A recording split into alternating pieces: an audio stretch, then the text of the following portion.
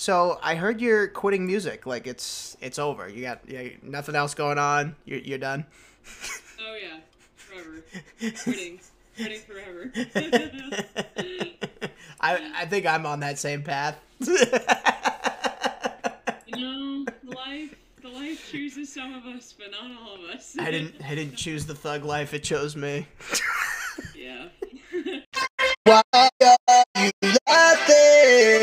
How many tokens for the machine down the street? Welcome to the Why You Laughing podcast. Oh man! All right, here we go. Boom. Welcome back to the podcast. I'm sorry that I was absent for the last week. I was on vacation. Well deserved because I'm getting older and I don't feel like, working anymore. Is there any person that actually feels like working? Maybe other than, I don't know, Elon Musk or Bezos or somebody like that. I don't know if he likes working either. I think he just likes making money. I mean, if I was that smart, I would have to work my brain at some points in my life. Yeah. But anyway, Allegra Larson, welcome to the show, my friend. It's so great to have you on. This is awesome. Have you ever podcasted before? I haven't, no. No way! This is your first one? Yeah. We're making moves over here. Certainly are. Growing, changing. So, how's everything going? I know we just talked previously before the show, but let everyone know what's going on with you. You've been rocking and rolling, obviously. Yeah, good. I've been super busy, playing a lot. I have a music residency every Tuesday and Sunday here in West Dover at the 1846 Tavern. That's about to wrap up this week until the summer. Yeah, it's been great. I'm heading back to Boston actually, where I grew up. I didn't know that you grew up in next Boston. Friday, and I'm playing at the Midway Cafe in Jamaica Plain. It's one of the first places I ever had a real gig. I'm super excited to go back. We're going to be playing some of my original songs too, which is pretty cool. That's dope. I didn't know you grew up in Boston. That's where my family's from, my mother's side. Nice, yeah. I grew up like an hour north of the city, but yeah, it's where I got my start musically at that place, the Midway Cafe. That's there cool. A few years ago, and it kind of like launched me on my trajectory. That's dope. I think I want to say 75 to 80% of people have probably gotten their starts in cafes and little clubs and stuff like that. I certainly did. I was Totally. When I was in a band, like in 2009, I started my first band, and we opened up in a place called Clem's Cafe in Rutland, Vermont. Nice. And it was just the coolest thing. Like, never playing shows before, like little small things before that, but nothing like club, Totally. like big size. But what has it been like lately from that point, from Boston on to now? Like, what have you been doing since then? From that point, that was back in 2019, I think was my first real gig there. And from that point, I've started playing with lots of other players. It really opened me up to this network of people I hadn't met before and just hadn't crossed paths with. Started playing with other people, just started even not playing with them, just going to other people's shows, like seeing what other people were up to. Then, of course, give it 6 months and we're all trapped inside, so I started rehearsing more. Really started having some discipline with rehearsing the piano especially. And since then, I moved up to Vermont in the midst of all that, and I started playing live shows as soon as I could, up here and back in Mass. I play in a duo with my dad. My dad's big in the music scene as well, back in Mass. That's so I started cool. playing in a duo with my dad. I started playing in a band up here in West Dover. And then, I really started to take my own solo stuff seriously as well. And just playing in as many places as I can. And that's kind of been my MO. I work at Mount Snow, the ski resort. That's in the right. winters, so that's the bread and butter. If the gigs aren't super lucrative, just having some healthcare too is nice. Dude, that's the biggest thing. That's why I work at UPS, man. Amongst like the pension and benefits and stuff, like it's like you need it. Yeah, totally. Being a musician doesn't supply that for us, unfortunately. Unfortunately, Um, we're not anyone prominent at the moment, which is like, yeah. but like for me, I thrive on that sort of thing. I like being an unknown, and I like doing. I always have loved the underground scene and like going to places that Yeah. nobody knows about and really like feeling out the crowds and stuff like that. Totally, and anonymity is actually a beautiful thing. To be able to go somewhere and not be followed, and Yeah, 100%. not if people know who you are. Like it can be a cool. Yeah. So how did you get involved in all this? Like let's talk about you for a little bit. Like what happened? What happened? How did you get into all this? Like did you start playing as a little girl or like how did you get Yeah, started? I've been singing most of my life. I've always wanted to do it. Growing up, I was really into theater and dance and all that kind of stuff, and that was actually my path for most of childhood and high school and all that. I really, thought musical theater was going to be my thing. And then I got to college and I realized I didn't want anything to do with that shit. I really just wanted to be able to sing and be on stage and tell a story. Sure. Yeah, in college I started taking songwriting a little more seriously. I would ended up transferring schools, but my freshman year, I used to go down to like this basement of the music and theater school and just play piano down there like any hours of the day, and started writing songs a lot. And yeah, I just kind of kept up with that. I ended up transferring to a school out in Chicago, and I was out in Chicago for 4 years, which was awesome. I loved being out there. Wow. So you've traveled. Still playing a lot, but because of school, I couldn't really, pursue it. And again, I didn't think I necessarily wanted to. Yeah, I ended up going to an acting program in New York City after I graduated for a summer, and that was awesome. And then I ended up moving back home afterwards because I was broke. Once I was back home, especially being around my dad really started being like, no, you gotta play out, like you gotta really at least try, like it's fun, even if you don't, end up liking it, like just, for the fun of it. Yeah, once I started playing out, I just fell in love with it, and I never wanted to stop. Yeah, it's a especially bug. playing my own music is a really cool experience, and seeing how just different people react to it every time. It's a really awesome feeling. Well, we met, I want to say, was it a year ago? Almost. It was last August, I think. Last August. Okay. So like, Yeah. so this summer it'll be a year. I was absolutely mesmerized. I was like, my God, that is such a beautiful voice I hear, and where is it coming from? And I turn and, let alone, I love meeting people. I've always been like a people person. Not as much these days, but when you find people that are dope, it's like, it's a lot easier to have conversations. And my buddy Meatball, who was with me when we met you guys, it was like, he's a very people person too, and we met we met your boy, and he was a sweetheart of a guy, and then he was like, yeah, He really is. he's like, that's my girlfriend up there. I was like, no way, congrats, that's awesome, she's great. And my gosh, you're so talented, my friend. And it was just a joy to hear your voice. It's like, I'm always interested in finding people who not only are good at something, but they put their heart into it, and you could tell by your songwriting that's how you do it. I've been playing music for the last 18 years. I've been on stage, and it's like, it's crazy the amount of people that I've met in this journey, and it was really, really nice to run into you and to make your acquaintance, and I'm really happy that I got you on the show. I'm happy to be here. Yeah, thank you so much. Oh yeah. And you got songs coming out, right? Like what's going on with you song wise? When's your stuff coming out? Right now I just released released my first ever song back in October. Wow. And then I released another one back in January. I actually released it on my birthday. It just felt like the timing. It's not a birthday song, really. It has nothing to do with that, but it just kind of yeah. really well. Sure. Yeah, I ended up getting in the studio last June. It kind of just by happenstance. We got my cousin up to play the drums. My dad was on the guitar. But I'm focusing now. I'm hoping to release an EP, work on it this summer, and release it hopefully sometime in the summer if I can make that work. Leaning towards it being mostly just the piano, I think, at this point.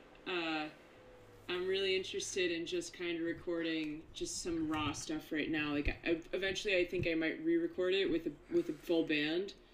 But just releasing the songs as they are. It's a lot of the five I'm planning on doing are all more on the ballad side of stuff. Mm. Just really letting my voice and my songwriting come through, and then going back and layering more instruments on and kind of taking a more complex journey musically. But just kind of letting the songs and my voice stand on their own, and the piano as well. There's a beautiful studio in Wilmington that I'm hoping to go to that has a gorgeous grand piano. Haven't been able to play a grand piano in years, so I'm like really excited, hoping to lay some stuff down on that. I was just about to ask you, like, where you were recording. Like, how did you find the studio that was right for you? This guy, the first place I recorded was a family friend, so it just kind of he got me a good rate, so it just kind of worked out. I didn't do a ton of research into it. It just all the pieces fell into place. But this studio here in Vermont, this guy ended up seeing me at a show, and he came up to me during the set break, and he's like, "Hey, like, I'd be interested in you coming over, just check out the space, like, play the piano, see how you feel." And I went over a few months ago, and I really felt connected to it, and it's a beautiful space, and just the opportunity to lay some of these songs down. I can really hear some of these songs being on a full grand rather than just being on a keyboard. Not that the keyboard, anything's wrong with an electric instrument, but something about the acoustics of a real piano. It's just, there's nothing like it. Yeah, before, nobody knows this, but when I was on vacation or whatever, like right before I left, you and I were having a conversation about me trying to get rid of this keyboard, and it's a beautiful keyboard, and Totally. and now I'm regretting it. I don't usually regret things. Like, I'm not regretting it, but like it was completely fortuitous that I happened to sell this thing like the day before I go on vacation, and I go home, like I go visit my mom or whatever, and my mother has this beautiful piano that has been in my family for at least 40 years, like 40, close to at least 40, because it was my grandfather's mother. So my great grandmother's on my mother's side, that we've had it for that long. So, and they're at work, and I always fiddle around with it. I always have, but in all my years, I've never actually sat down and taken the time to really try to figure out something that would work for me writing a song on piano. And I wrote my first song on piano while I was on vacation to the T, full, like, That's awesome. Verses, choruses, breakdowns. I'm like, I'm such an idiot. Like, why did I get rid of this keyboard? Like, you stupid. You just came up with something. I mean, and then, I got an album coming out at some point, and I've been racking my brain forever. And I'll tell you off air, like, what the whole title is. Remind me, because it was very cathartic. Like, everything just came so naturally. Once I finally finished it, I got in such... Do you get in a zone? Like, when you get in a zone writing, you start writing something, you're like, this is exactly where this should be. And that's exactly what happened. I wrote my first song on piano, and all the other stuff came to me. I was like, this is perfect. This is exactly what's going to separate the other songs. I find that my best work comes kind of all at once. And then going back and fine-tuning certain things. But the two songs I've released, in writing both of those, the first one, I think I just sat down and pretty much played the whole thing out, and It's just like you said, verses, choruses, everything like just flowed. Musically, the structure of this song I've definitely worked at for with the song about 10 years ago, and definitely have worked at and changed keys and really changed the rhythm on a few things, and changed like the ending especially. But the real meat of the song, the heart of the song, just happened in one session for sure. And same with the other one. Honestly, that one took me. I remember the day that it happened. I sat down and I wrote it probably in like, I'm gonna say like 6 hours. It took me 6 hours, but it was like, just like you said, I was like, I'm getting this. Like, I have a seed and I'm following this seed. And I wrote all the verses that day, and then maybe like, oh God, maybe like 4 or 5 years later, same thing. I came home one day and I just wrote the choruses out. Mm-hmm. So I think I was driving back from Vermont. I think I had just driven back from Vermont, back to Massachusetts, and I got home and I got at the piano and I just played it, just wrote everything out. Just complete, And it's not always like that. A lot of times, I have what I guess is called the second verse curse, where I got the chorus, I got the first verse, and it's great, but now I have this middle chunk. It's true. And I'm like, I don't know what's next. Like, I don't know how to continue what I'm trying to say here. And a lot of times, I get stuck, and I end up not touching stuff for a long, long time. Mm-hmm. And recently I've really been trying to push through that and been like, okay, like just write something, just try something, and just write it down. And if you hate it, you can get rid of it. But just to kind of push through that block. It's tough, man. It's like, when you're passionate about something that takes so much time, it's like how am I going to say exactly what I want to say and still keep the message clear? You know what I mean? It's I find struggling, like I struggle with that. I think about guys like Kurt Cobain who have said like years and years ago, don't look into the lyrics because they mean nothing. And I'm like, I can't write like that. Like, I have to have structure. I have to have something in front of me in order to have it flow. No, totally. And for me, telling the story with the lyrics kind of heightens what the musicality is about a lot too. I'm a big poetry fan as well, so I really love putting some poetic lyricism in there. Love like wordplay and rhyming and just all that kind of stuff. Yes. And, absolutely. And imagery, I love playing with that kind of stuff. I gotta hook you up with my boy. He's got a podcast called the Dead Letter Radio Podcast, and Sweet. It's all poetry. Like he just Sweet, that'd be awesome, bro. And he kills it, man. He makes me look like a cream puff. I swear, every time. And I've been doing this podcast thing for the last 3 years, and it's just like, Taze, you're making me look bad. Like, you mind just not doing so good? And, like, he's already in a book. Like, somebody mentioned him in a book. Like, I want to thank the Dead Letter Radio Podcast. I'm just like, but I gotta turn you on to that show after we get done with this. Because if you ever think about doing poetry, anyone listening, go check out his podcast and submit your stuff on Twitter because he'll put it out. He just reads everybody's art. He's a big supporter of local stuff, which is actually a good thing to talk to you about. How do you feel about, you say you which is great. Congrats on this. You say that you have a local residence at that place you were telling me about. How does that feel to be like a local and have something that's very, very iconic when it comes to being a musician? Like, having a place to go anywhere is great. It's definitely interesting.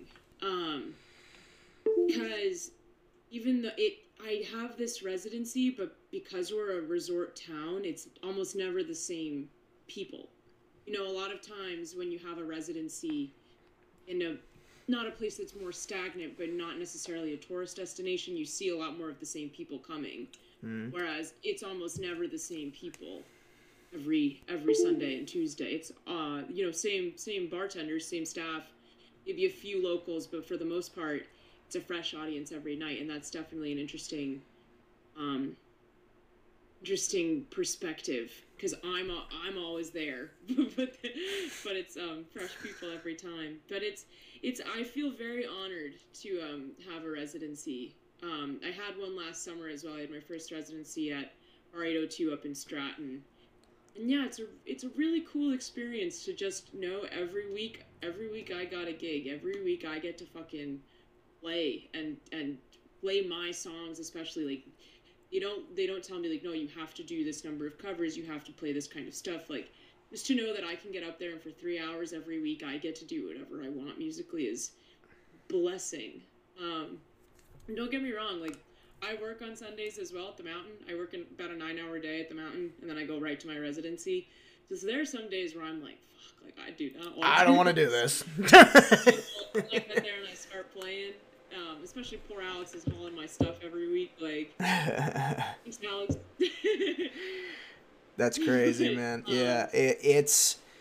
But it's, getting up there and just once I start playing and getting in the flow and, I've learned so many new songs. And I've tried out so many songs that I probably never would have even tried out before if people hadn't, if I just hadn't had this opportunity to play so often. Right.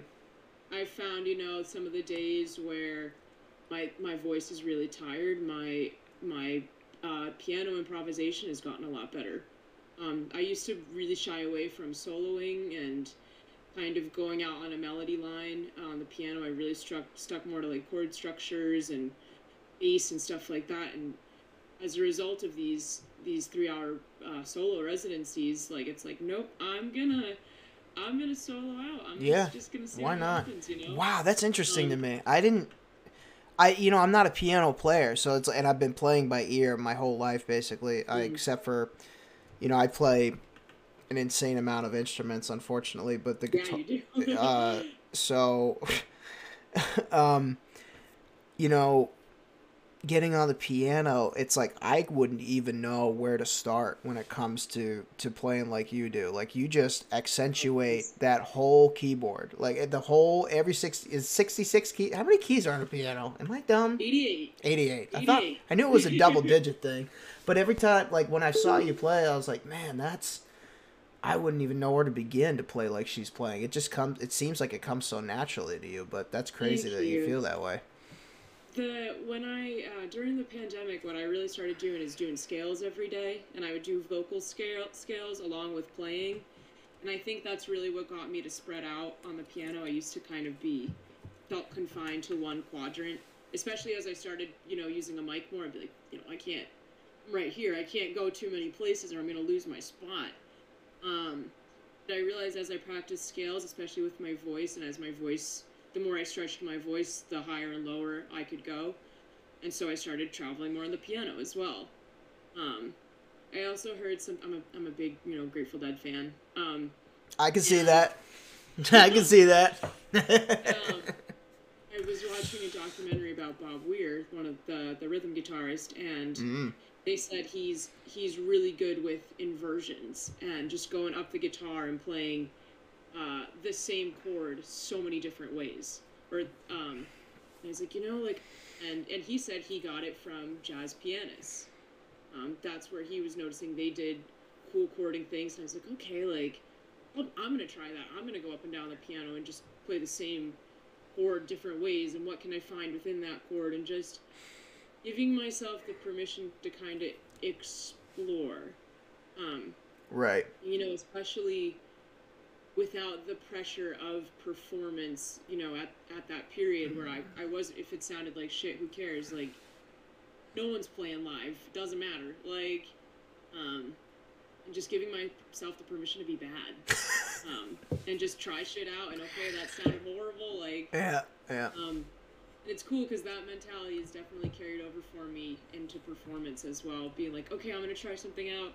Okay, that sounded bad, but hopefully no one heard it. Like, I can find a way to make it work within what I just did. I don't think anyone understands, other than musicians, how much we catch ourselves doing things that we should not be doing. Like, there are, like, you'll be up on stage or something, and this has been going on my whole life, where I'll be getting up on stage and I will torture myself and be like, oh my God, that was the worst. That was the worst. And then you get off stage and like 60 people are coming up to you. Oh, that was so great. I'm like, are you stupid? Did you hear that? Did you actually hear that? But it's funny you mentioned that about that documentary, because you know who really accentuated that and has been a part of it is me. I ride that train so far because I love exploring all parts of an instrument. You know, like I was that kid who would just do chords, you know, at some points. It's like I never had the audacity to try, you know, new things, but that came so much more comfortably than, you know, like to fill in spaces, I guess, is a big thing. Yeah, and especially once you start playing with other people too, you realize like, oh, I have to find, kind of like you just said, I have to find my spot here. Yeah. I can't just play the chord on the one the whole time and hope it's gonna sound good. Like I'm part of something a little bit bigger than myself now. I gotta see where I can fill in the gaps and see what I can add to this experience.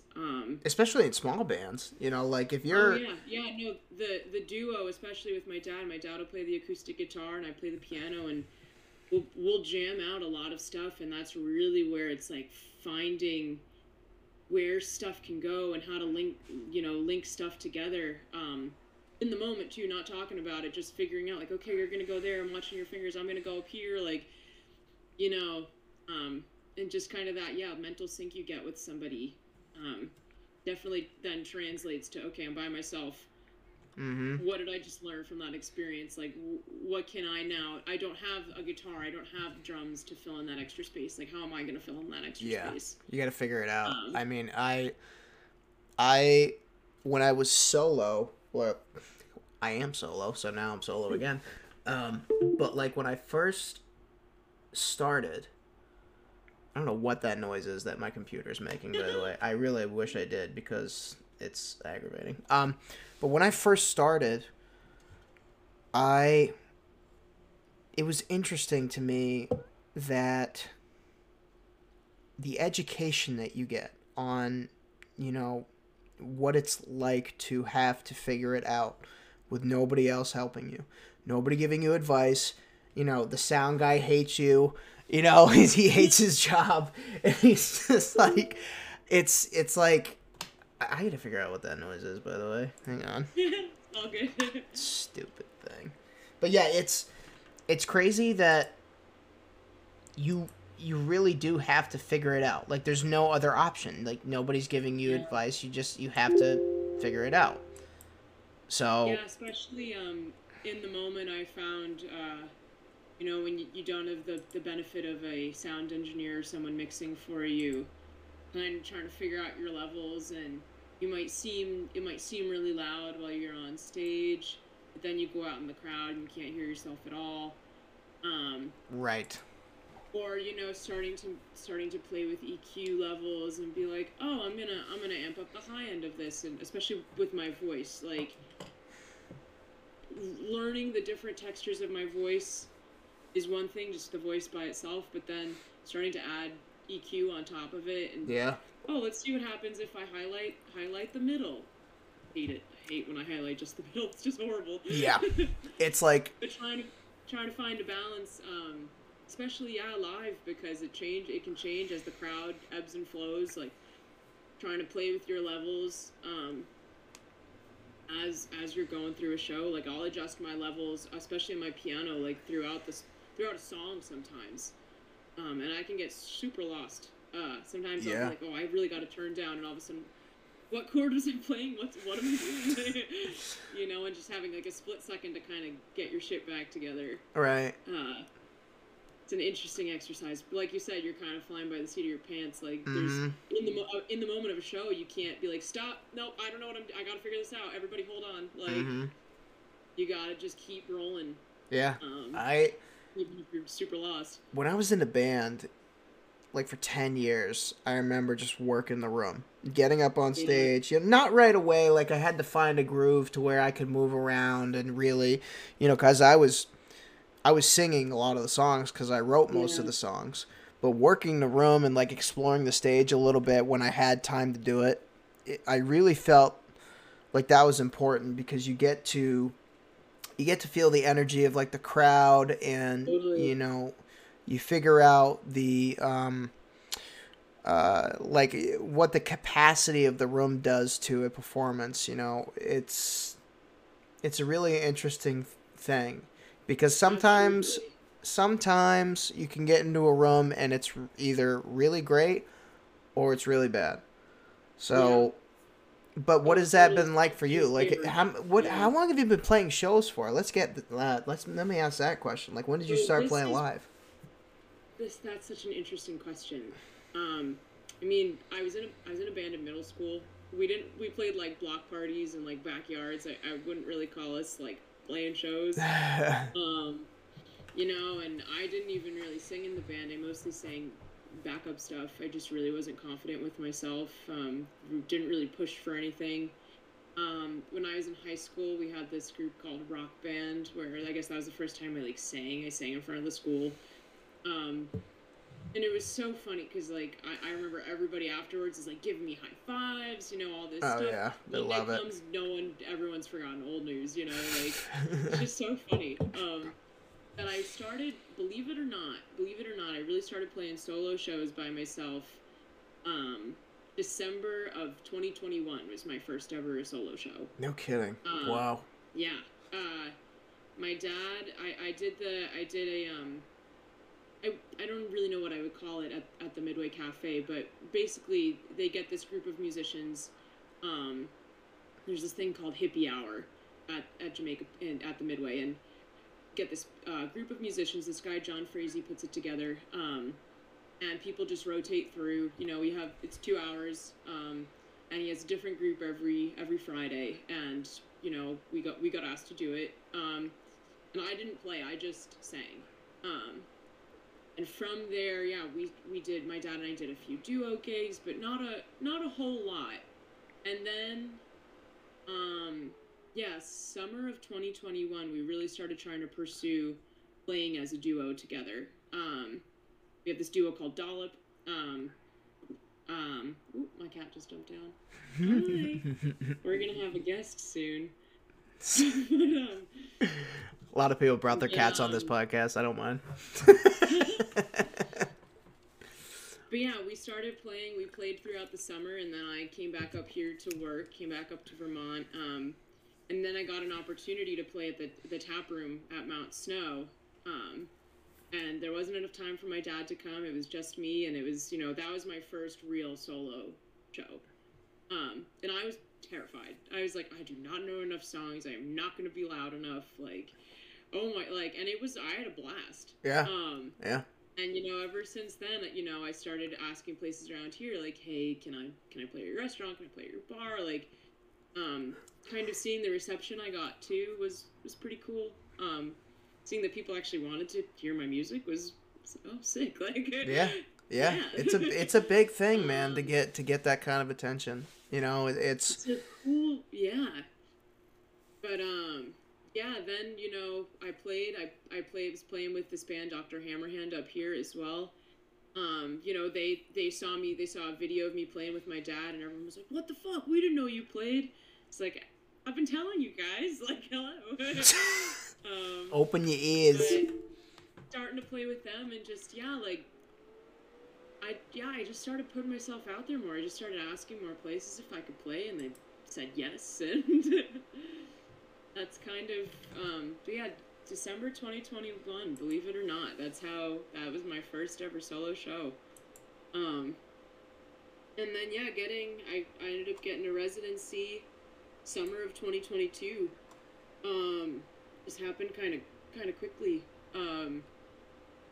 I think it's one of the benefits of, again, the ski resort industry is that other people from other mountains saw, and it's like, hey, like, we always have a need for live music. We have multiple venues that want live music, there's not a whole bunch of locals up here that play. There's definitely a solid group of us who are always gigging and always hustling, but it's not a massive turnover like you'd see in a larger, a place like Boston where there's thousands of musicians. Right. There's definitely not thousands of us up here. I know. I gotta get in on it. I've never played a ski resort, not one time in my whole life.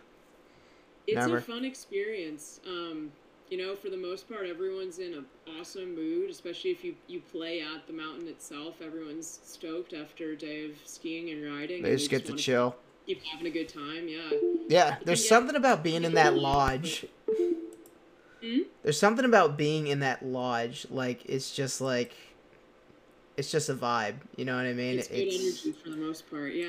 But then, the places around as well, the restaurants, once the mountain closes, people gotta eat before you go home, gotta eat before, your long day of exercising, like, so it's a pretty cool experience. I will say sometimes I'll play at some of the restaurants and you can tell there are some people who are just not live music fans. Like, can you shut up? I'm trying to eat here. Yeah, what is this girl doing? Like melting in this restaurant? Like, what the fuck? Like, but I can usually win most people over. Knock on wood. Of course you can. You're an amazing, talented person. Like, I think.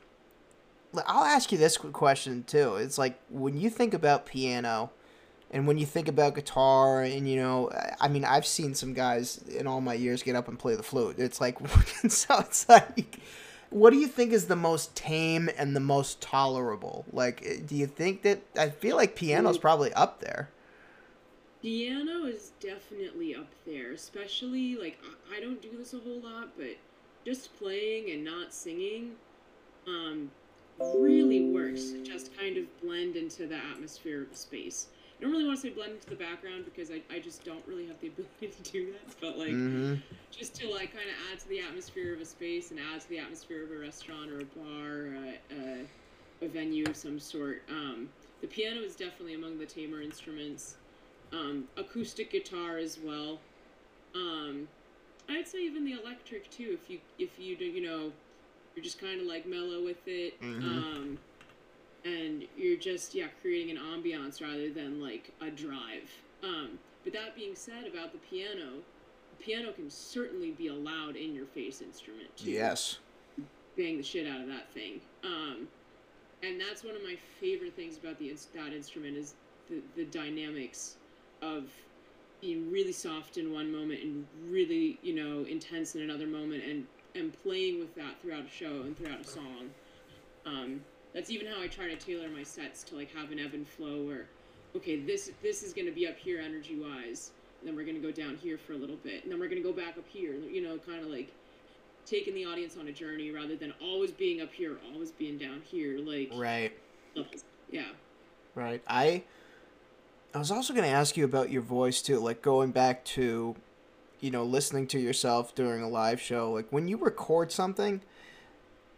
Like, does that transcend? Do you play it? Like, I mean, I tell this story all the time because it's a really great experience. There's an interview with Dave Grohl and Sam Jones on this show called Off Camera, and he explains how, like, he gives advice to young bands coming up and wanting to, like, be more passionate about what they're doing. And he said, just go out and play live. Like, that was the first thing out of his mouth. Yeah.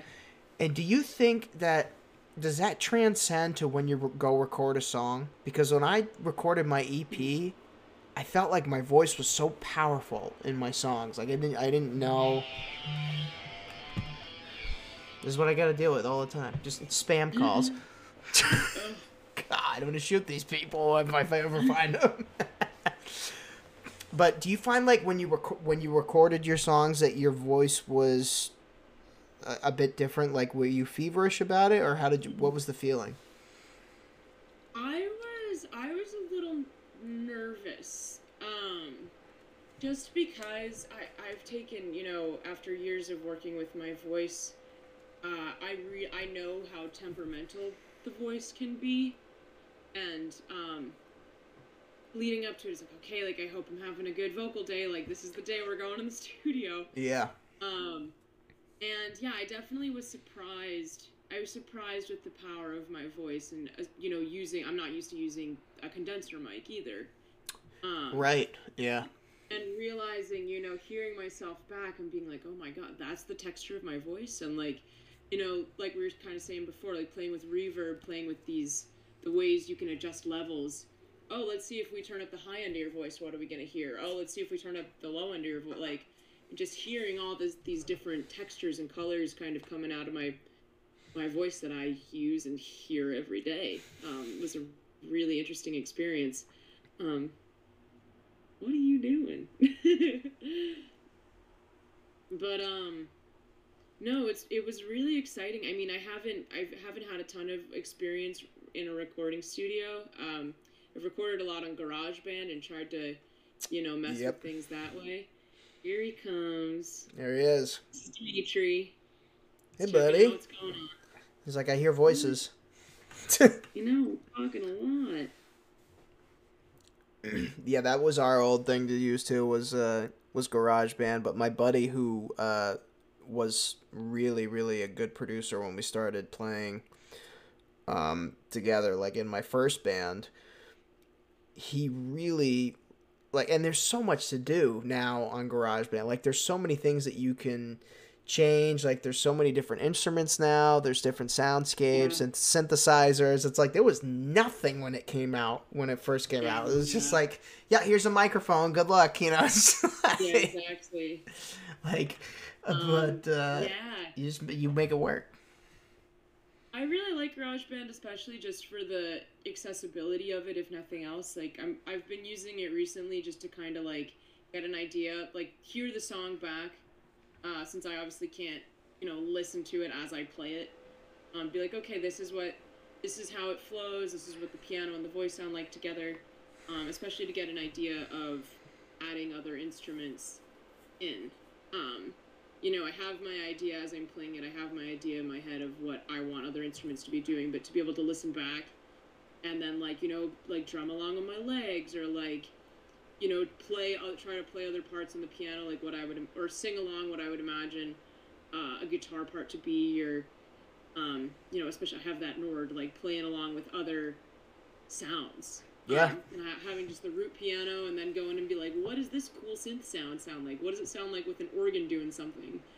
And I find that recently that's kind of my biggest tool to just be able to grow the song, and kind of add the other elements in and make the arrangement rather than just everything being up here, because I'm not actually going to know until it's physicalized in some way.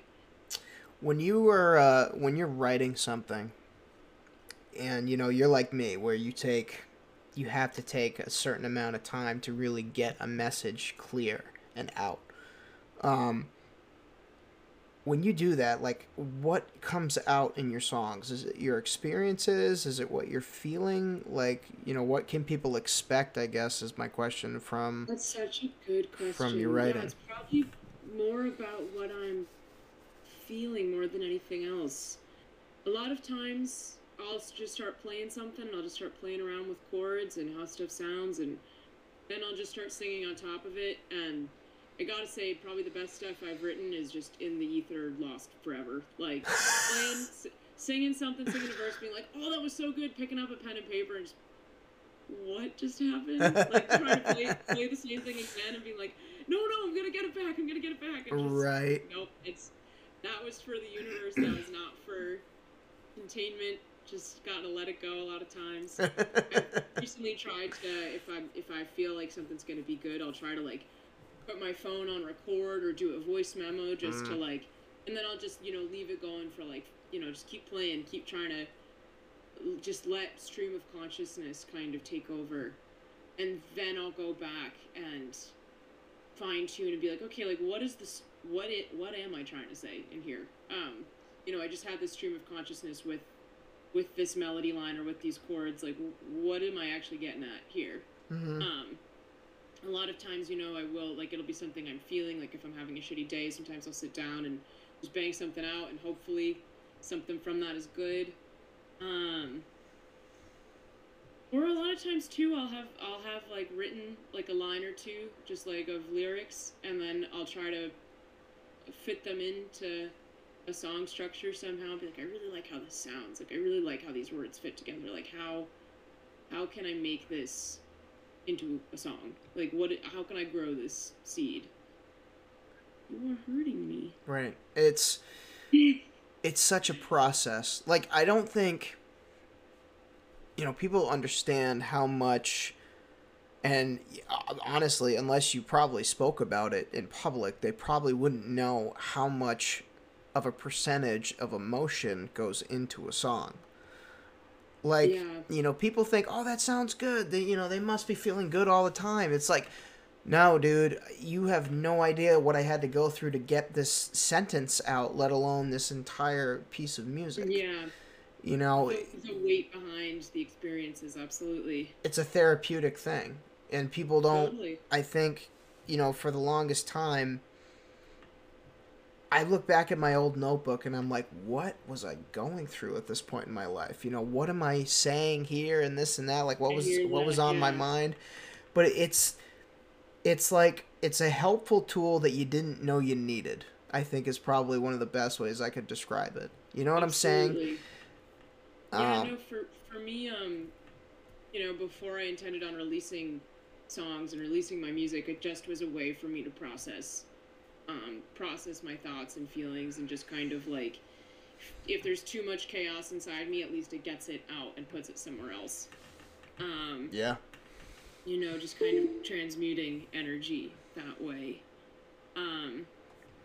But yeah, it's definitely true, like the weight of experiences, and you don't realize kind of, like I said, I write a lot of times stream of consciousness. You don't even realize what's going to come up until it's, falling out of your mouth, or you're writing it down on the page, and then you look back.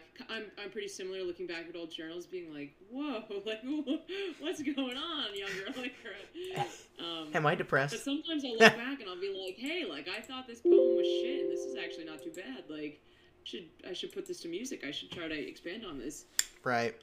There's some lyrics that just, I mean, it's so funny. I think in these later years of my playing, more lyrics come to me without music while I'm just sitting there. Because, I work at UPS, and so it's like, yeah, I've been there for 7 years. I know how to do my job quickly and kind of make time for myself. And, like, in those moments where I'm kind of just standing there waiting for things to happen, a lyric will come into my head that's so powerful, because you just lose yourself. You get in your own head, and it starts to fester into something beautiful sometimes, totally. or it could be something terrible. Working on something else, like something non-music related. Yeah, right. And something, where you're completely distracted. Not distracted, but you're just not in that headspace, and then like you said, you'll just have a moment of inspiration. It's like, oh, like I got it. My notes app is filled with stuff like that. Yes. Just like a few words or a few sentences. Like a lot of times I'll come up with a song title, and I'll be like, okay, I got it. That's usually the opposite of how I work. The song titles usually last. But sometimes a title will just come first, and I'll be like, okay, like, one day I'll write music and words to this. Thank goodness for that notes app, bro. Like, that is a godsend. I'm a big journal person. I always have been, so I always have like some form of paper and pen on me. Ever since I was a little kid, I've always been like that. But yeah, the having it, compact into something like this is nice for sure. How many live shows would you say you've played in the last few years? Like, what's your biggest run since you've been on this? It's like how long has the residency been? A couple of years, you said? I had a residency over the summer, and then I played a bunch of solo shows on top of that. I'm gonna say a solid 50. Maybe cumulatively, probably easily 100 shows with various groups and sure projects, and playing myself. Like, which is pretty crazy to think I haven't been at it. You know, sometimes I really get down on myself about I need to be doing this, I need to be doing that, I need to be further. Like, Same. And to kind of take a step back and be like, you know, I really haven't been at it for that long. Like, no, I never had a residency. I never had a residency my whole life, and I've been playing for 18 years. No, it's crazy. I will say I think the piano helps me in that respect as well. Yes, I've been told a few times up here that I'm the only piano player around. Most people are playing guitar, and I think that helps me because it's just something different to offer. Same with playing in other groups. Like, there's not a whole lot of piano players that are willing to, you know, jump in a group. A lot of people, I think, when we're young and we're forced to learn piano, like either in a lesson or just, it's one of those like instruments you think like, okay, I have to do the stupid learner book and I have to, you know, I took lessons for about a month and I hated it and I was done. Like, oh yeah. You know, I'm pretty self-taught when it comes to the piano, but I think it's also a pain in the ass instrument to deal with. Like, getting it to and from gigs can be a nightmare. Can be an absolute nightmare. Yeah. The portability of it, I think, is a big turnoff. Especially if you're insane like me and you're like, no, I need 88 keys. So, like, yes. I don't want a smaller one. I want the full one. I think that definitely makes a difference with people being like, oh, hey, you offer something different. Like, right. You know, and the fact that I blend, I try to tailor my covers so that I'm still authentic to myself, but I try to give everyone a little smattering of different styles and different genres. Like I said, I'm a big Deadhead. I play a lot of Fish too. And I've started really getting more into like female powerhouse singers, getting into more Amy Winehouse, more Adele, more Stevie Nicks, like trying to just go for things that I love and that have inspired me and have, you know, as a songwriter, as a singer, but stuff that I didn't necessarily think to play. And then as I've played more shows, people have come up to me, hey, can you learn this? Hey, your voice would sound great with this. Like, right. Isn't that funny how they identify you like that? How they put you in like a category once they hear your voice? They're like, oh, she sounds like this person. She should do more of that. Yeah. That happens a lot. Sometimes I'm like, really? Like, I don't think I sound like that at all. I know, right? Like, I've learned of a lot of artists that way too. Be like, oh, I haven't heard of that person. Right. Like, or, oh yeah, I know some of their stuff, but like, I'll check that out. Like, someone asked me to play Alicia Keys the other day. And I love Alicia Keys. I grew up listening to Alicia Keys, but man, I don't think I had played an Alicia Keys song for like 10 years. And I was like, I think I remember how to play this.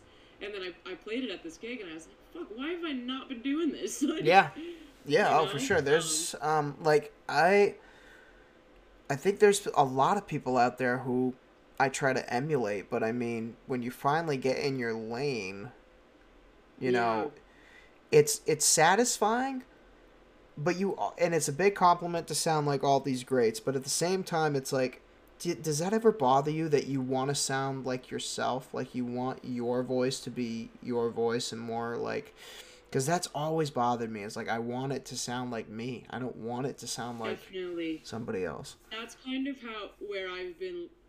I will say one of the blessings of the residency is I definitely want to stick to what people are expecting, but at the same time, like, playing these songs every week, I don't have it in me to play it the same every time. I just don't. Mm-hmm. And I just have more fun with it, like kind of adding my own flair and doing my own vocal inflections, and I love playing with syncopation and kind of being like around the beat vocally rather than right on the money with it. And that's definitely helped me find my own style. And then going into one of my own songs from a song that everyone knows is a cool experience too, because you know, not always, but a lot of times people's ears will kind of perk up like, oh, well, I knew that song before and I like this song. I feel like I should know this song, but I don't know this song. Like I had an experience last summer where I forget what I had played before, but I ended up playing one of my songs afterwards, and I announced at the end, like, oh, I wrote this song. And this this guy was like, "Oh my God, really?" And the woman next to him was like, "I knew that. I could tell." And I was like, "Wow, that's kind of cool." And she's like, "There's something about my style that is being picked up on, even if people can't articulate what it is." Right. There's something about me that's apparently definable, and people like. It's not like, oh, that's her, and don't do it ever again. Like, you know. Right. Yeah. Man, I love when I write new songs sometimes, and the way I sing something.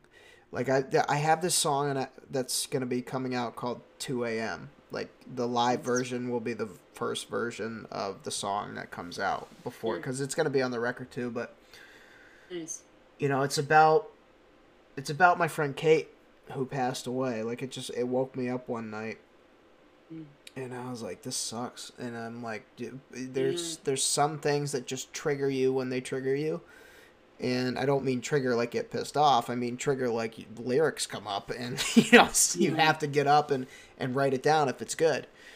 And it was that night. Like that night, I woke up at 2 a.m. and I'm like, this is crazy, and I have an idea, and I freestyled something for the first time, and the way I sang it was the way I freestyled it. Like it wasn't my normal type of way of singing, and it shocked me.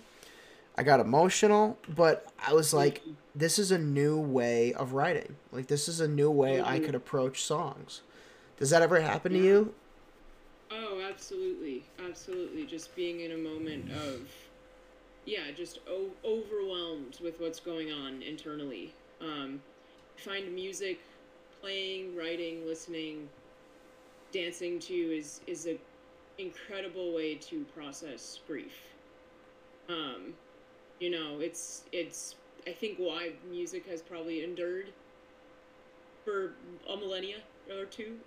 Yeah, just about. 'Cause it's an intangible thing that helps us deal with other intangible things, and helps us move energy around both in ourselves and out here. Yeah, that's definitely happened to me before as well. Just being wrapped up in whatever's going on within me, and then just sitting at the piano and like letting it go. Especially with writing, putting what previously didn't have words, giving it words, and giving it kind of like, okay, this is, you can go here now. You don't have to, live in my mind anymore. Yeah, it's, like I said before, it's cathartic and very transparent when it comes to, I mean, especially, like, out on stage is such a different element, compared to when you're just alone by yourself and you're connecting with somebody. It's like, you say something on stage and somebody's actually listening and they connect with it. That's the biggest compliment anybody can ever get as a musician. Totally. And it's a beautiful feeling to know you've moved people, especially people who not necessarily were going to be against you, but people who weren't necessarily, weren't there to see you, and don't know who you are, to be able to be like, I moved you. Yeah. Something about, with original music especially too, to be, play songs and see that it has an effect on people. It's a powerful thing. Yeah, it is. It's a gift to be able to do that. Oh yeah. And give that to somebody. Absolutely. I remember, no one's ever going to hear these songs because they never ended up coming out, unfortunately, which I wish that they did, because we were writing this record before the band broke up that was going to dwarf anything we'd ever did. And there was a song so if you ever got to see us live, congratulations. It's never happening again. But we played this song in, I want to say it was like 2019 or something like that, if I'm really going back in my memory. Isn't that sad? Like, you can't remember 4 years ago. You're like, I'm brain dead. When was that? I was there. Yeah. COVID just ruined everybody's memory and life, along with tons of other things. But anyway, we were playing this festival that I used to put on called Hoodstock. And it was in Robin Hood Park in Keene. And I remember there was a song that I used to play called With Your Words that I started writing on bass. Like I was really I was listening to bands like Brand New and Band of Horses, like just stuff that was really that started off small and just became so large in the choruses and stuff like that, and it lifted me up to write this song called With Your Words, and it was about a girl who I was, really I had a thing for years, and next thing you know, I see her at the show. Like she shows up, and the things you can't say that are on your mind and on your heart to a person, that is one of the biggest gifts about being a musician too, is like getting your thoughts out there. And she was there that day, and I sang that song, and it was the best version that I ever sang, because the shock of it, and I think the emotions, it's just something that had to be done. And like it's kind of an experience when you get to do those things, and then it slowly drifts away from you. Like that situation I don't think about anymore. And it's like sometimes you need that in your life. You need that platform to get something off your chest. Totally, yeah, you could let it go. That's really cool. That's a really cool experience, especially to have her come. Yeah, I know. And sorry, I didn't mean to go on that tangent story with you. No, that's fine. That's probably really cathartic, like you said. Because you're able to say what you need to say in a way, and then, but not in a way that's necessarily high stakes. I don't think that's what I'm trying to say, but like, yeah, you're able to put it out there in this way and let the experience go and let the energy go, and yeah, you let it speak for itself. Oh, exactly. I feel similar ways. I mean, it's so crazy how, some people can do math to the T. Like they know everything that you're supposed to go through to this, and this. Musicians, we don't know what we're going through in different songs from one lyric to the next. Yeah. We're not caught up on one specific message. Our brains are going in 8,000 different directions, figuring out how we're going to finish and write this song and connect. It's a powerful thing. To see how it works musically too. Like your music might be saying one thing, but your lyrics are saying something else. Yes. They don't necessarily have to agree with each other, but just how they work together, how one helps the other. I think is definitely an experience. And for me, like with the voice, like how the melody is really helping tell the story too. I think Tom Waits has a great quote that says, "I like beautiful melodies that tell me horrible things." And I that's definitely something I ascribe to as a songwriter. Yeah. Talking about something that's maybe ugly or bad or sad or angry or whatever, kind of these more negative emotions, but then telling it with a beautiful melody, so it's kind of like the juxtaposition is really cool. Yes. And definitely that's really what I think moves people too, is because the melody is something for them to catch on to, the music is something for them to catch on to, but then the words that they're saying, it's like, whoa, like what's going on here? I have a friend who... They're like, wow, I felt that too. I didn't think... That's one of my favorite feelings, just as a music lover. Like, wow, I didn't think anybody else felt that way. I thought that was just me alone. To share that with people is brilliant. Yeah. Like it's so neat. I have a friend. It's funny you mentioned Tom Waits, because I have a friend, like I want to get him on the show before he goes, because he's like 70 years old. He worked at UPS. I work out with two other guys that work at UPS. Like we're like a little family. Like one guy's like my dad, and one guy's like the older guy I'm talking about. It's like my grandfather, and he connects with music so much. And I met him 8 years ago when I started working at UPS, and it was just like we became the best of friends. because of our connection to music. And he was telling me one time, he was like, it's not the music that means more to me, but it's what they're saying that I can identify and really think about. And I was like, wow, it's crazy. Because, I think about the trash that's on the radio today. I'm like, how do people connect with something that they can't even understand?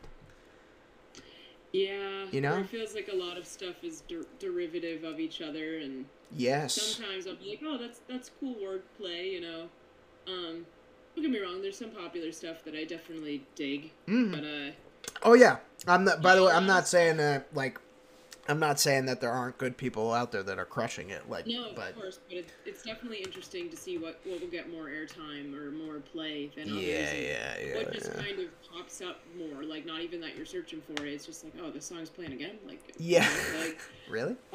Interesting. Yeah, and whether that's because the song actually is connected with people, or if there's something else going on. I know, labels work their magic. And marketing masters and all that stuff, and for people like you and I who've been independent musicians, and that's a whole other world, is getting into the world of the music industry networking and really playing the label game. I have such mixed feelings about that, because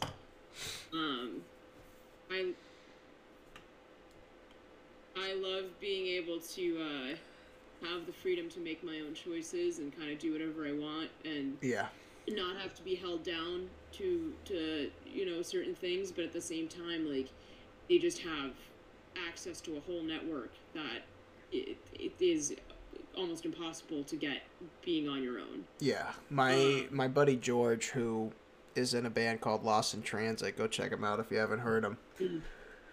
They are so local, it's stupid. Like, it's my buddy who started my second band, Signals Over the Air, with me, who I adore, is so emotionally connected to, like, his audience and his craft, and just the love of music. He asked me one time on this podcast, he's like, how much of your personality comes out on stage?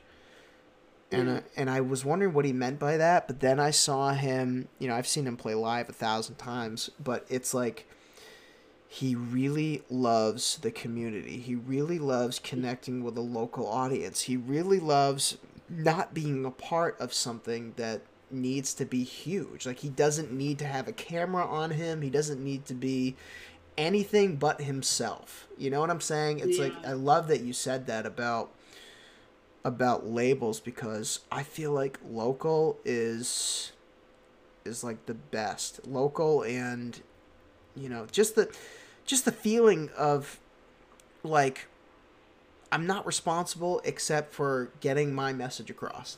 Yeah. No, there's definitely a power in that freedom. Absolutely. And there's a real beauty in connecting with a solid community, that it doesn't have to be massive, but just knowing you have this solid group of people who dig your stuff and want to see your stuff. Like, that's what it's all about. That's the real core of it. And if that grows, that's awesome. But, like, just keeping the love where it's at. I don't know. Yeah. It's crazy. I have mixed feelings, like I said. So what do you got coming up? What's going on with you next? You just posted about some shows. When are you playing next? So this Saturday I'm playing at the White House Inn in Wilmington, Vermont, from 7 to 10. I'm playing in the Hideaway Lounge. I think it's like the lower level. And that's actually going to be pretty nice. I think I'm going to do a full set of just original music for one of the sets. Beautiful. It's a little more lenient. It's more like an actual music club down there. So I can, I don't have to adhere as much to, okay, like, what do people want to hear? I have a little more freedom. Then I have a Sunday at 1846 Tavern, followed by a Tuesday. I play every Sunday and Tuesday there, starting at 5:30 both days. And this Tuesday is actually my last show until June. Where are those at? Westover, Vermont. Westover. Okay. Now, where is that in relation to where I saw you, which was at like Whetstone? That's about 45 minutes away. All of those are about 40 to 45 minutes away from Whetstone and Brattleboro. Whoa, that's so a hike. Keep driving on Route 9. Yep. You'll eventually come to Wilmington and Westover and all that area. Dover's by Wilmington? Yeah, Dover. You drive from Wilmington into Dover. Wilmington's such a cute town, so I've probably driven through your town 1,000 times. Wilmington's adorable. Yeah, oh yeah. And then I'm playing at Trail 87, another Westover restaurant. I've played there. Yeah, that was another one of my first solo shows. Was playing there. I played there about every month. Try to in the winter and the summer. Yeah. Usually breaks in the spring and fall, just as the restaurants transition. And then I'm playing at the Midway Cafe in Jamaica Plain with we call it E-Dollop because it's electric dollop. It's my dad's on the electric guitar now, and John Frazee, who organizes the events there. He's gonna be on the drums. Our friend Cyrus is gonna be on the bass. And we're just playing. We're playing for like a 45-minute set. Playing some of my originals, just enjoying playing with an electric band. I'm sad I don't get to do it as much as I used to, but yeah, that's super exciting. cool. And then, What's it? Taking a break from gigs for a little bit until April. Got a few in April, but the residency stops until summer. Right. I'm gonna try to really get my shit together and lock an EP down, or at least lock down some of the, like I was saying earlier, just the piano and just the vocal, and get something raw and see what that's like, and see how that stands on its own before layering in other instruments and making arrangements in that way. Wow. Yeah, lots going on. More gigs coming up, of course. But yeah, this week is pretty lot going on. That's nuts. What's it like playing with your dad? Like, what does that mean, like, to you on stage? Like, because I always was like, man, like, my dad always like noodle around on the guitar. He was like, man, I forgot everything. I'm like, I wonder what it would be like to play guitar with my dad, like if I ever did a show with him or anything. It's a cool experience for sure. I mean, my dad is definitely a huge push for me to play my whole life, just pushing me. Like, I tried learning the guitar like him when I was younger. It's just my hands too small. It didn't stick for me. Right. He always just encouraged me to play, like always showed me new music, but never, discouraged me from liking something that maybe wasn't his vibe. And then as I got older, we started going to music festivals together. We started going to concerts a lot together, and it just became a real bonding stone for us. And then playing together. Well, I was living with my parents during the pandemic as well, so it just became something for us to do. We started doing these drops on Facebook. We would try to post like a video a day. We think we did it for like a month. Just putting something out there every day, like, especially for our jam band community back in Mass. Like, hey guys, like, we miss you, we love you. Like, right. Hope to Exactly. see you soon. Who'd you Sorry, go ahead. Finish what you were saying. No, I was just about to say, I mean, it's still my dad, so he's still, kicking my ass sometimes when I don't want to play. And likewise, like, I pick a song, he's like, oh, we're not playing that. That sucks. Like, no, I'm very grateful for him for kind of like making me get my shit together, and believing in me, and telling me to go for it. That's cool. I definitely needed that. Yeah. Who have you seen in concert with your dad? Oh man, let's see. I think my parents took me to see The Dead. Jerry Garcia had died, but they took me to see The Dead when I was 8. That was sick. That was really cool. We left as the second set started because it kind of started getting weird. Yep. I started doing drugs Oh openly. my god, those are like multiple hour concerts too. And... Like The Dead play for 8,000 years. It's They just don't stop playing. They have so many songs. It's like, oh my God, when's this gonna No, stop? exactly. My dad and I are big Fish fans, so Yeah. ever since I turned 18, I think we've been seeing them, try to see them together at least once a year. Right. Which has been awesome. But then we saw Stone Temple Pilots, Linkin Park twice. You saw Linkin Park was wild. twice? Yeah, we were in GA. I crowd surfed. I think I was like 14 or 15. What? I completely lost my dad in the crowd. I crowd surfed all the way to the front, and then I ran through being like, I can't find my dad. Help me find my dad. Like, and, all these people, of course, let me go right up to the front. What was that like? What was that like listening to Chester live? Like, I can't even. It breaks my heart, man. Freaking crazy. It was crazy. Alex and I are on a Linkin Park kick right now, so it's been sad to listen back for sure. It's rough. I had a buddy, one of my best friends, was like a Linkin Park head. Yeah. And,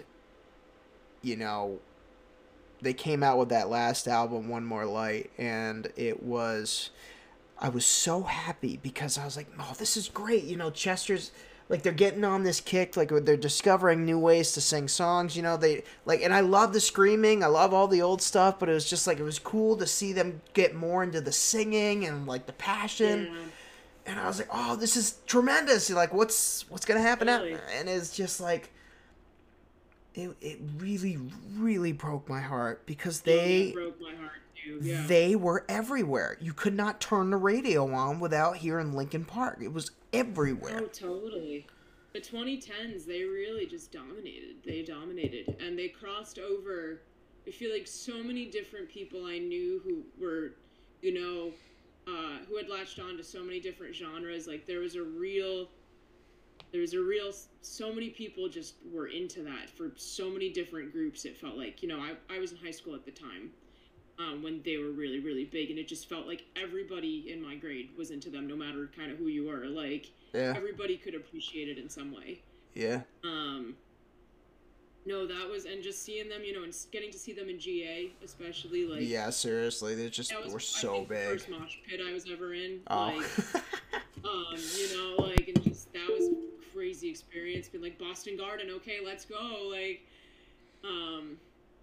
let's see, who else have my dad and I seen? We saw Offspring, Weezer. We really were on a kick for a few years. God, that's awesome. We saw Soundgarden too, right before Chris Cornell died. Like, wow. There's another one where it's just 9 Inch Nails. Great live show, 9 Inch Nails. I got to meet Alon Rubin a couple of years ago at an Angels and Airwaves concert, because he's the drummer for those guys. Awesome. He was the best, man. All those guys are great. I actually got to meet Tom. That's crazy. It was nuts, but wow, dude, that's amazing. Like, it's very special. You realize that 20 years from now they're gonna be like, hey, what was your dad like? And you'd be like, we got to see some of the greatest people of all time. Like, that is phenomenal. Congrats on that.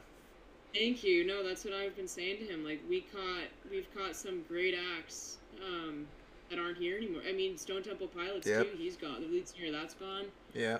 We saw Chili Peppers, which I think they are all through their rough spots, but that was still an amazing show. Yeah. Yeah. The only nosebleeds of the Boston Garden once again.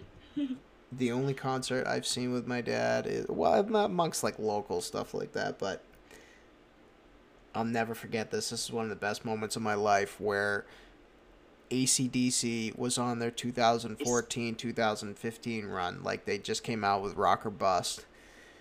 And I was like, my gosh, my dad loves music. I love music. Like, we didn't really connect when I was younger, but as we got older, and we saw AC/DC at Gillette in front of 65,000 people. And it was one of the top 3 concerts of my life. Like, it was just perfect. Like, we're on the 50-yard line. It's right there. My dad, me, great seats. I mean... No, that sounds incredible. He's like... There's something about, He's got his phone up, like, right, he's filming. He's like... he's like, I gotta pee so bad, but I'm not going anywhere. Oh my god. Well, there's something about seeing a band you love with that many people is an incredible experience. Like, we are all here because we love this band and we want to see this band. Like, that's special in and of itself before the band's even done anything. Like, Yeah. just being in that vibe of, like, we're all so stoked to be here. Like, we've all traveled to be here. We're all, holding our pee to not miss anything. Like, Yeah. that's some special shit. It was To be able to great. do it with people you love and people you want to share that experience with. It's a really special thing. Like, I just graduated high school, maybe a few months before, and that was like my graduation present. And Nice. Again, getting to share those moments with people, like for you, because I still love going to concerts. I still love going to see all shows all the time. Oh, It's different when you're on stage as opposed to when you can share it with the other person, and how special that really, really is. That's awesome. Absolutely. That's Yeah. awesome, man. It's awesome. So, And one definitely, sorry, what were you going to say? no, go ahead. I was just about to say one definitely informs the other too. Like, being able to be on, being in the audience and having a blast in the audience, and then getting on stage and being like, what do I like as an audience member? Right. What experience do I like? How can I provide that? It's, what are your, like, I assume you've been to a ton of concerts. I'll kind of wrap this up, but who was your favorite artist that you saw perform that was like, has maybe inspired you in some sort of way? Like, what has put you above the top when it comes to that kind of influence?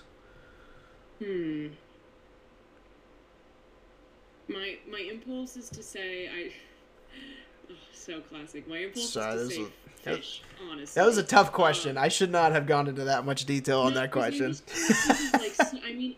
Honestly, like, living in Chicago, seeing a lot of people who would sing in the subway was honestly one of the most inspiring things. That's cool. Because people out here with these incredible voices, like, just out here singing in the subway, I have no idea who they are. I'm never gonna see them again. Like, couldn't even tell you what they were singing, but just especially after like a long day of work, sometimes someone's out here just pouring their heart out, and you're like, that's one of those things where you really connect with somebody. You're like, I am fucking right there with you, man. Like, Yeah. But then the moment you get on the train, the moment's gone, and maybe you throw a few dollars in for them, but it's like, it's really that in the moment experience. Like, I would say in terms of like the band as a whole, seeing Fish was pretty big, like, especially because they have a lot of the elements I like. They have someone who plays the grand piano pretty much throughout the whole show, and also does all these crazy piano stuff. But then they have all this cool jamming that I really like. Their songwriting, just a lot of stuff I really like. I saw Avril Lavigne too. Avril Lavigne was my second Oh my concert God, ever. love her.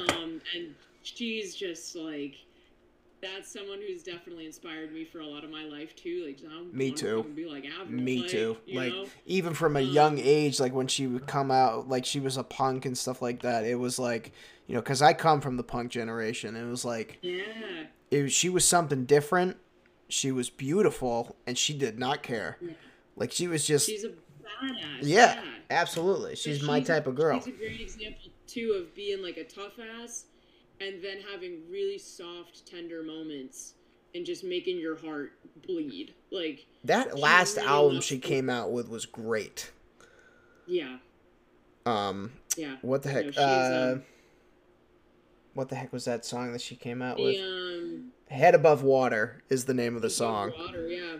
Oh, Lyme disease. Gorgeous vocals. Holy cow. Amazing. Amazing.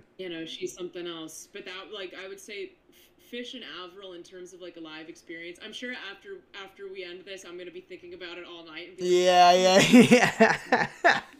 So like, that's my like gut impulse of like who I've seen live that's really like transformed me as an artist, and like kind of what made me be like, I want to fucking do this. Like, for sure. I want to be like that. Yeah, I want to give people that. It's crazy, man. Yeah, I've been influenced by so many people, but it's funny you mentioned the subway. This was probably, let's pretend 2012. something like that. Sure. And I'm in the subway with my buddies that live in Queens, and there's this one guy I can't remember what instrument he was playing. I want to say he was playing piano, but I can't really be sure. I'd have to ask my mother. She was there. But he started playing Temptations, and the next thing you know, it's like, because I love all music. I love like Motown and all that old stuff. Like it's gold. You know, you're a musician. You listen to everything, even if you don't want to. So he's playing Temptations. The next thing you know, me and my buddies were doing all the moves because all my buddies who are musicians and stuff like that. We're all digging it, and my mom took a video. She still got it to this day, but it's just like. Awesome. It's that type of moment where there's nobody else around you. It's like 2 a.m. You're in the subway, and guys playing music just to get by. And you're like, I want to share a moment with this person. I want to share a moment with somebody like this. You know, it was very, very special. They're giving you the gift of music too, like in that space. Yes. No, it's a really special thing. It's a really special thing. Very, very fleeting. That's crazy, man. Point in time. Yeah. Well, listen, I'm gonna wrap this up, but Sounds good. Oh man, what a great conversation, my friend. Thanks for coming on. Thank you so much for having me. Oh, absolutely. You got like a website or something you want to plug? Like, I certainly do. AllegraLarson.com.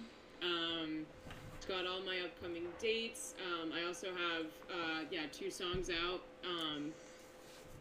Ex-Queen of Hearts and Eternal Blues. If you just search my name pretty much on Spotify, Apple Music, YouTube, any of those places, I will pop up. That's dope, bro. Oh my gosh. Got my Instagram, Allegra Larson Music, which I'm probably going to change the handle of, but to Savage Piano Player 99. Something like that.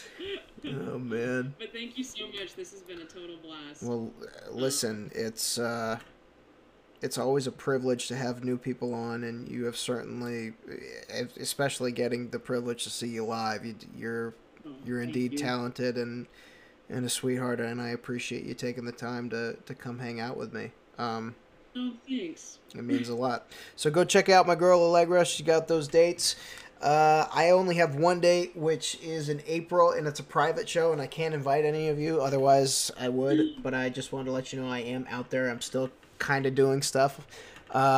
This date is April 15th, 2023, Brooksdale, Florida. And spoiler alert, it's going to be the first live album I've ever recorded. So stay tuned for that. That is my big news that is coming out that I wanted to share at the end of the show. So I look forward to sharing all new music, old music, and anything in between. I'm pretty psyched. I've never recorded a live album before, so this will be the first live album. Anything else, if you have it on a camera, congratulations. But anyway, so go check that. Go check out Allegra's music. Thank you, guys. This has been a Why You Laughing podcast, and we are clear. Thank you. Bye. Is it working?